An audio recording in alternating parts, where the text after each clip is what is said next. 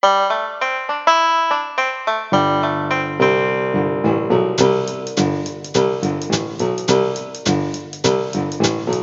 back to Moving Right Along, the Muppet Movie Podcast, brought to you by ToughPigs.com. It's the podcast where we watch the Muppet movie 2 minutes at a time and talk about it a lot. I'm your host, Anthony Strand. And I am also your host, Ryan Rowe. Today we are joined by...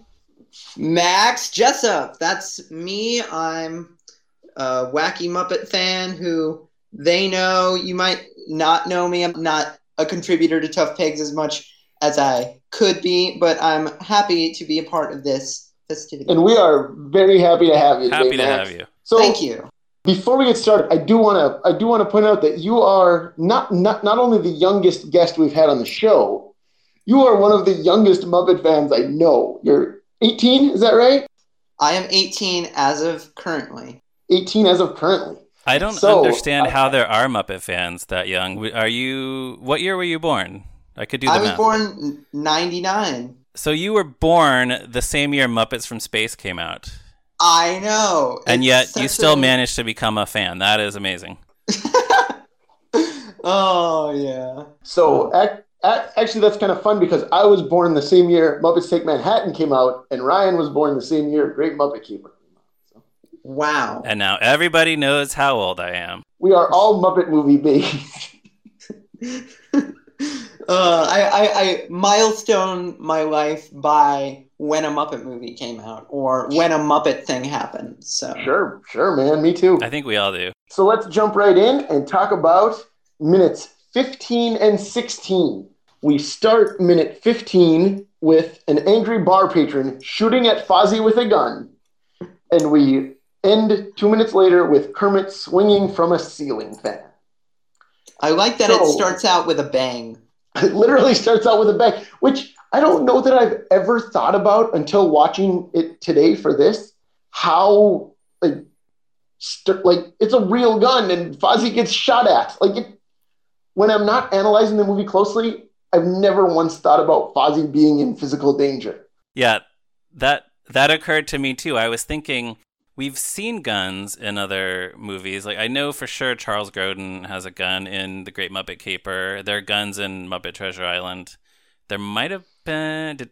Tex Richmond maybe has a gun in The Muppets. But yeah, I'm not sure. This is the only time I can think of when anyone actually fires a gun at a Muppet. Yeah, and it's just played off very casually. It's not a big deal. It's not a major moment in the plot. It's just a gag. Yeah, Fozzie just ducks and goes on with his act. And it's Fozzie of all people, the most innocent, I would say, to where it's oh, they're shooting at Fozzie Bear. Right.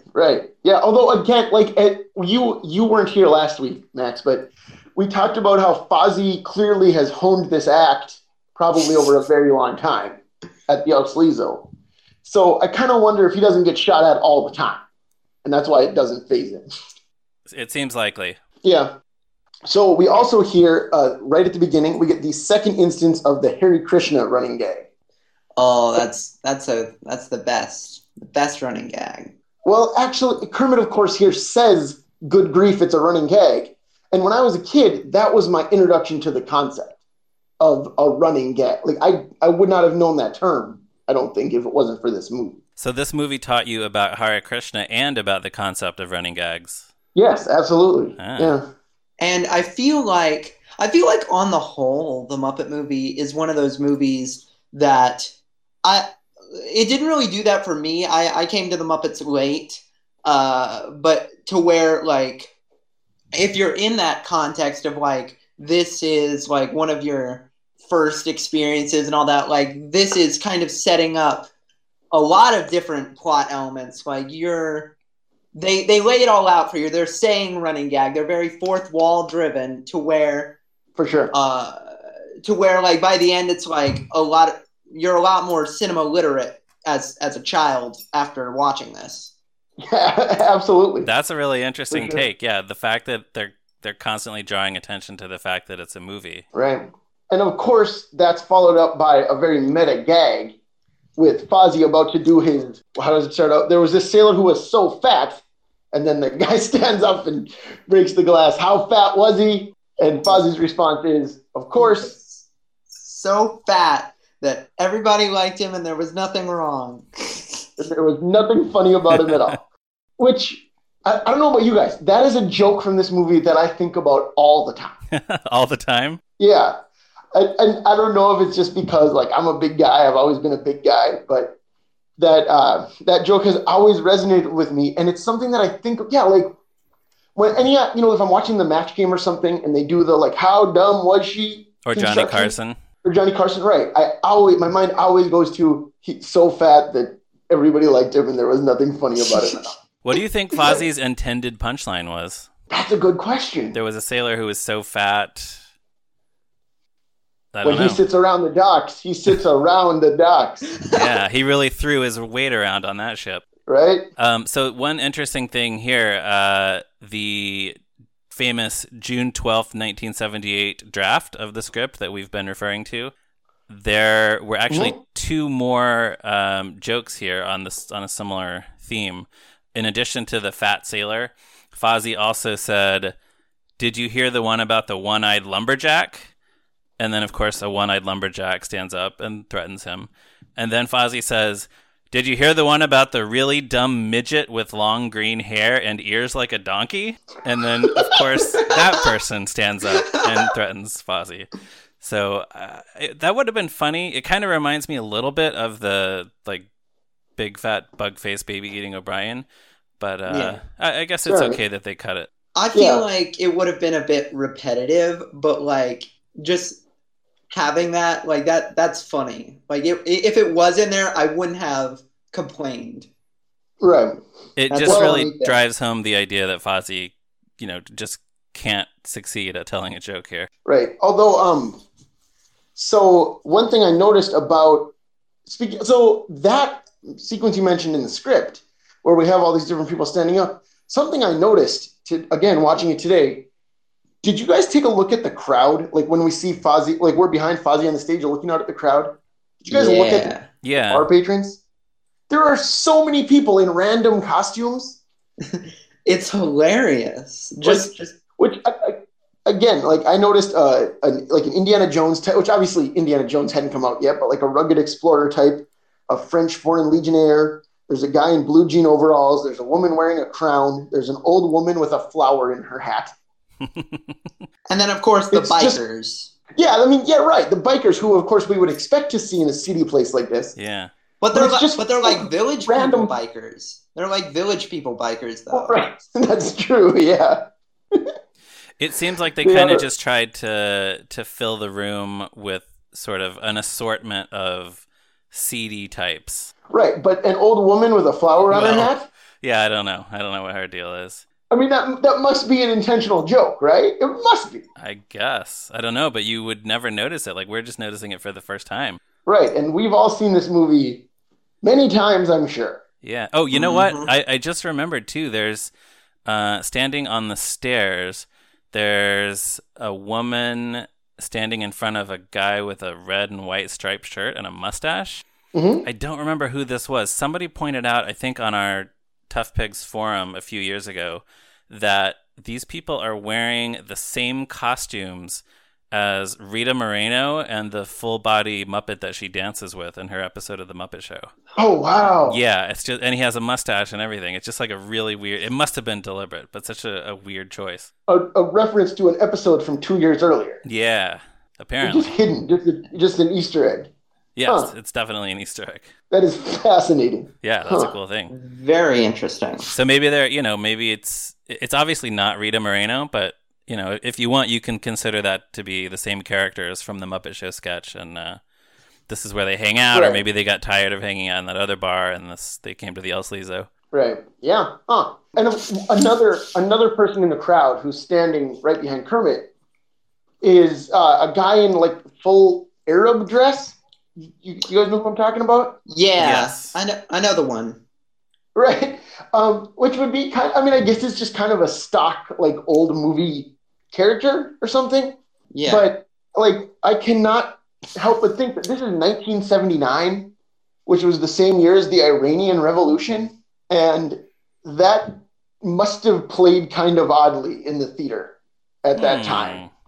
You know, I mean, Yeah, like I if you're don't an know. adult movie, I don't know. It just seems like a weird choice for Yeah, the time. people would have thought about it differently than we think about it now. Right. Do either of you have anything else to add about There the was a crowd technical. at the El Sleazo? So I have two things to say about the crowd at the El Sleazo.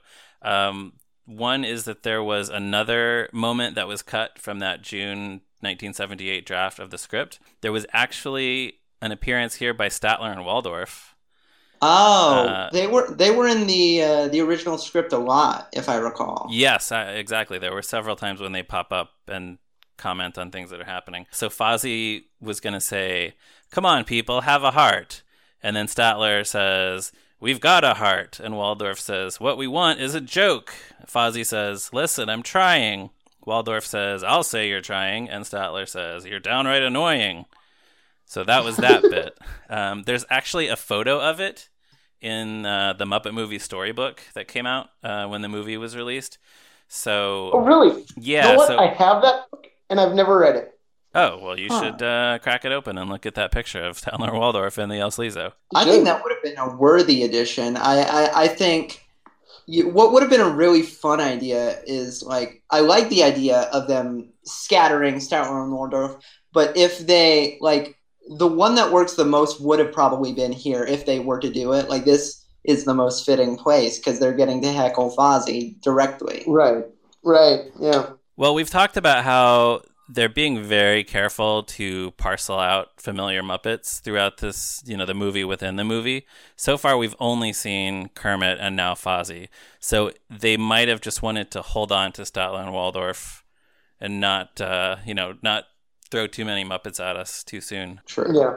And then the other thing I was going to mention, there's a lady in the next shot when Kermit calls up to Fozzie on stage, who she seems like so angry and so uptight, and she's the one with the kind of frizzy hair who goes boo. I've just always liked that lady. Yeah. Yeah. I'll have to watch for her next time. I did not notice. I didn't notice either. She's sitting at a table right behind where Kermit is. Huh. We should find out who it is, and you can interview her for Tough Pigs. Oh, I would love to. She's still alive. She is the boo lady. I would love a full editorial like interview or whatever, like a deep dive into the extras of the Muppet movie. That would be very interesting to read. Yeah, for sure. Some of these people must still be around. Right. Well, and I think I've mentioned this to you, Ryan. I have I would say acquaintance who's a professional extra and actually worked on Muppets Take Manhattan. Oh yeah. I reached out to him once about interviewing him for Tough Pigs, and it still might happen. He lives in New York and he's busy. So it still might happen. I hope it does, but so far he wanted to get some pictures from his mom's house in North Dakota before we did that. That would be great if he has some cool pictures from the set. Yeah, I really hope it happens at some point. From the real Pete's Luncheonette. That would be a very fun perspective on all that. Like we look at it and we're dissecting it here, but it's like to like be there in the midst of just because the Muppet movies were just friggin' weird, and so to be there would have been a really fun, surreal experience to be a part of. So I would read the heck out of that. I would read the heck out of a memoir from someone who was on the set. I don't know. We're the kind of fans who just are always craving that kind of knowledge. We could never get enough of that kind of stuff. Right. Moving on, the next big set piece is, of course, Kermit hops up on stage, and he and Fozzie share a dance number, a full body, big budget movie dance number. I want to kind of point out here where something I noticed was, I think this was like probably the most telling part of it thus far, but like you can see them, the Fozzie puppet changes constantly in this little nugget right here. Like you can see it from like season 2 of the Muppet Show to where, you have the new puppet they made for the movie and for season 4, whatever, season 3, 4. And so I can see like there's definitely a change. I can see from afar they're using the old puppet, and for the close-ups they use But I thought that was really interesting. And the body didn't necessarily always work against that head, but I mean, it was seamless enough. And Right. I don't know. I felt like that was an interesting little detail I noticed. Do you think when he's dancing, that's the older Fozzie head on a new body? Because I don't. I do. Oh, okay, I do. that's interesting. Because he had never really been seen full body like this before, as far as I know. I think they made the body around that head. The head looks definitely a lot more, that what do you call it, that cone shape compared to what you have with the close-ups where it's more squarish. Right. Huh. See, I gotta say, I'm in awe of people like you who can notice that kind of stuff. Because that's what I paid attention for. Because I knew they used several different puppets, but I never really knew when and where, and I found out when and where today, I guess. And it's right here and right now. Yeah. I will say that you can definitely, watching it now as an adult and knowing that they, shot this with several puppeteers, probably against a black background, and matted them onto the stage. Right? That's probably how they did this. I think so. Yeah. Is just a backdrop. But as a kid, this was totally real to me. I never questioned for a second that Kermit and Fozzie were just dancing on stage. Of course they are. They said they're going to get up on stage and dance, and so they're dancing. Yeah, if I'm Right. if I'm in it, if I'm watching it, there is no I do not disbelieve this for one moment. And it is a very good seamless effect. If you do watch closely, it's of course that's probably how it was done, but it's it looks so good even now. Yeah. Oh, yeah. Well, and you know what I think really helps the illusion? That close-up of Kermit's feet through Doc Hopper's binoculars. Yes. Which, obviously, those are just feet, someone's dancing them in front of the camera. But it's we get this nice close-up of Kermit dancing his feet. So it's that's not an effect. That's just Kermit's feet. Yeah. And I think it really helps. It's just a close-up of the feet that were already dancing. So I mentioned a second ago that we see Kermit's legs close up through Doc Hopper's binoculars. This then is our first glimpse of Doc Hopper. Here he is, the villain. Yes. The villain for the movie. Doc Hopper is played by Charles Durning, who, a few notes about him, he made his film debut in 1965 when he was 42 years old. Oh, wow. And he was perpetually middle-aged on screen for a few decades afterward. Before this, he had already appeared in some big hits like The Sting and Dog Day Afternoon. He would go on in the 80s and 90s. He was kind of everywhere. He was in Tootsie, Dick Tracy, Best Little Whorehouse in Texas, bunch of other things. He was in a couple of Coen Brothers movies, right? Hudsucker Proxy and Oh Brother, Where Art Thou? Wow.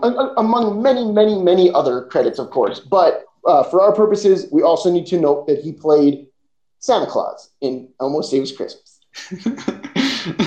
He did. So he did a Muppet thing and a Sesame thing. It's a Sesame thing, yeah. And he continued working right up until his death in 2012 at the age of 89. Before we move on, I should note also he was on Omaha Beach on D-Day. Oh, wow. Wow. So Charles Durning lived quite a life. That is quite a life. That is a full life. Yeah, yeah. So what do we think about Doc Hopper here? Any thoughts, gentlemen? The grimace, the smile, that's the character. That's what this character is going forward. And he immediately just it's there with that oh, this is a frog that dances. Whoa. You can. Yeah, you don't. Right. He doesn't say anything in these shots, but you can just tell that he's up to no good by the way he reacts and the way he interacts with Max there. And you can already tell their relationship, where it's he's the menacing one, and then Max is so in his shell docile, and it's here's a thing you like, but oh no. Right, but he's not gonna be the one to say no. Yeah, of course. Right. Yeah. Yeah, that's interesting. It does a really efficient job of setting up their dynamic. Right.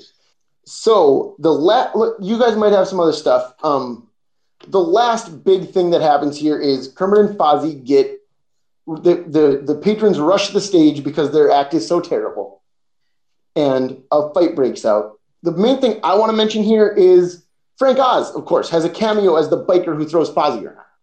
That is an incredible moment. Well, here's something I was wondering about.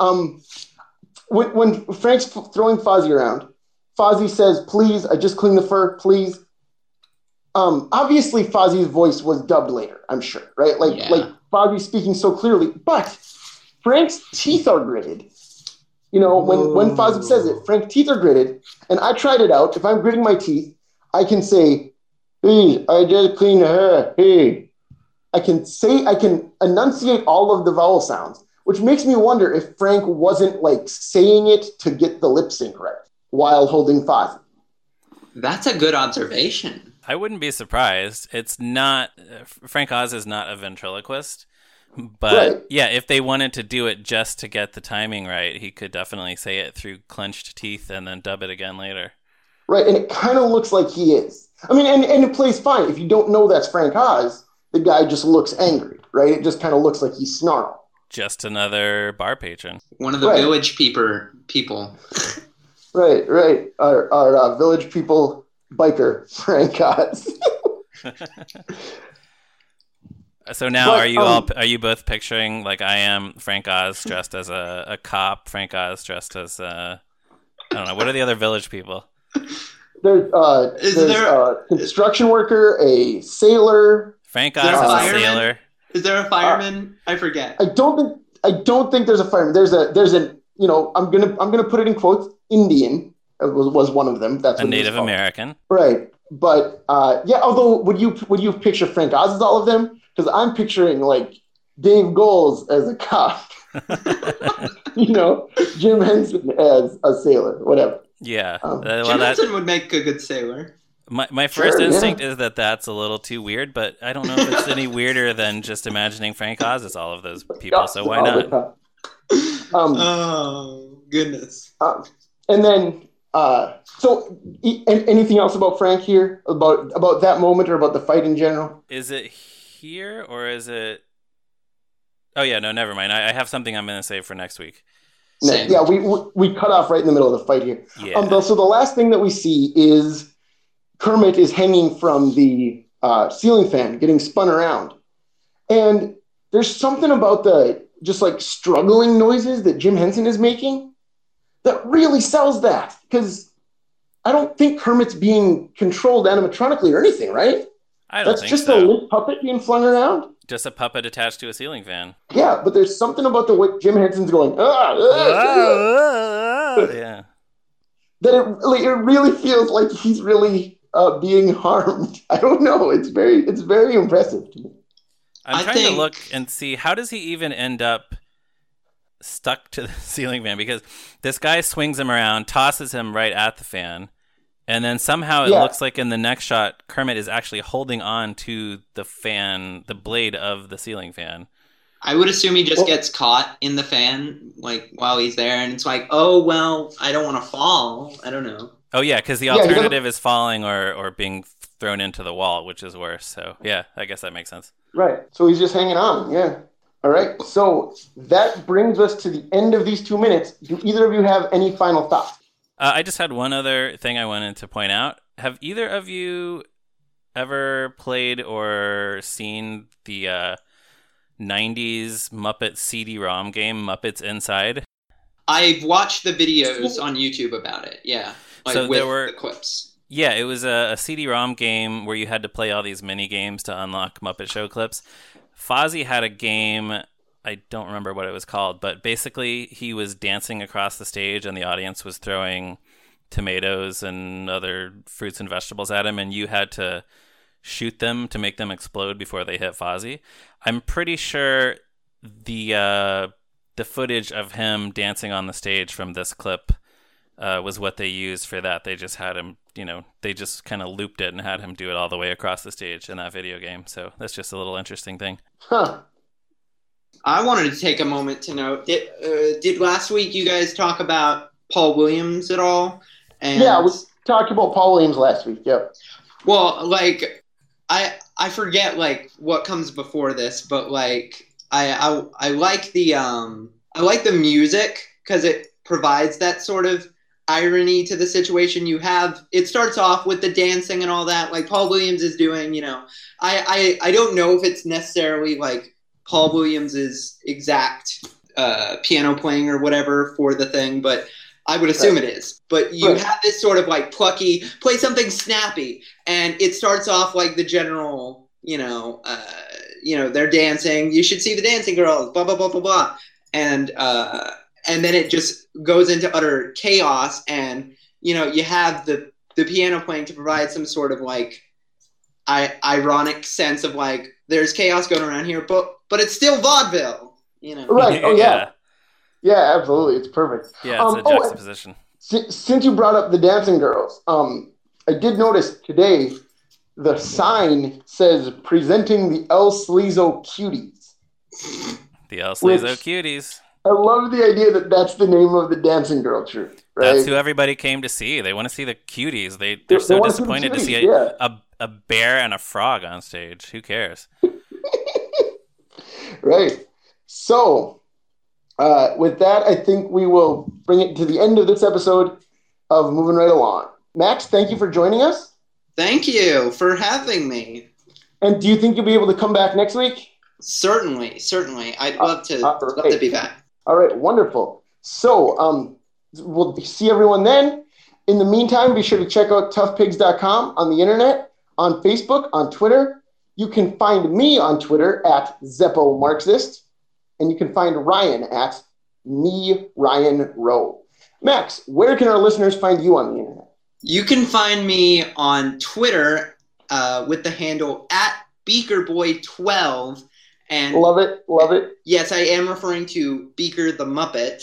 Oh, I thought you were just really into chemistry. Oh, I wish. But yeah, you can find me there. You can, stalk me and find me other places. But that's my primary source of commentary, often Muppet commentary. So if you're... Right, and you've been putting out some good Star Trek content, too, for our listeners who are Star Trek fans. Yes. I've just gotten into all of that realm, and I love it. And so if you're into stuff about that, I'm writing stuff about that. I write about everything. So if you like that sort of stuff, it's all over the place.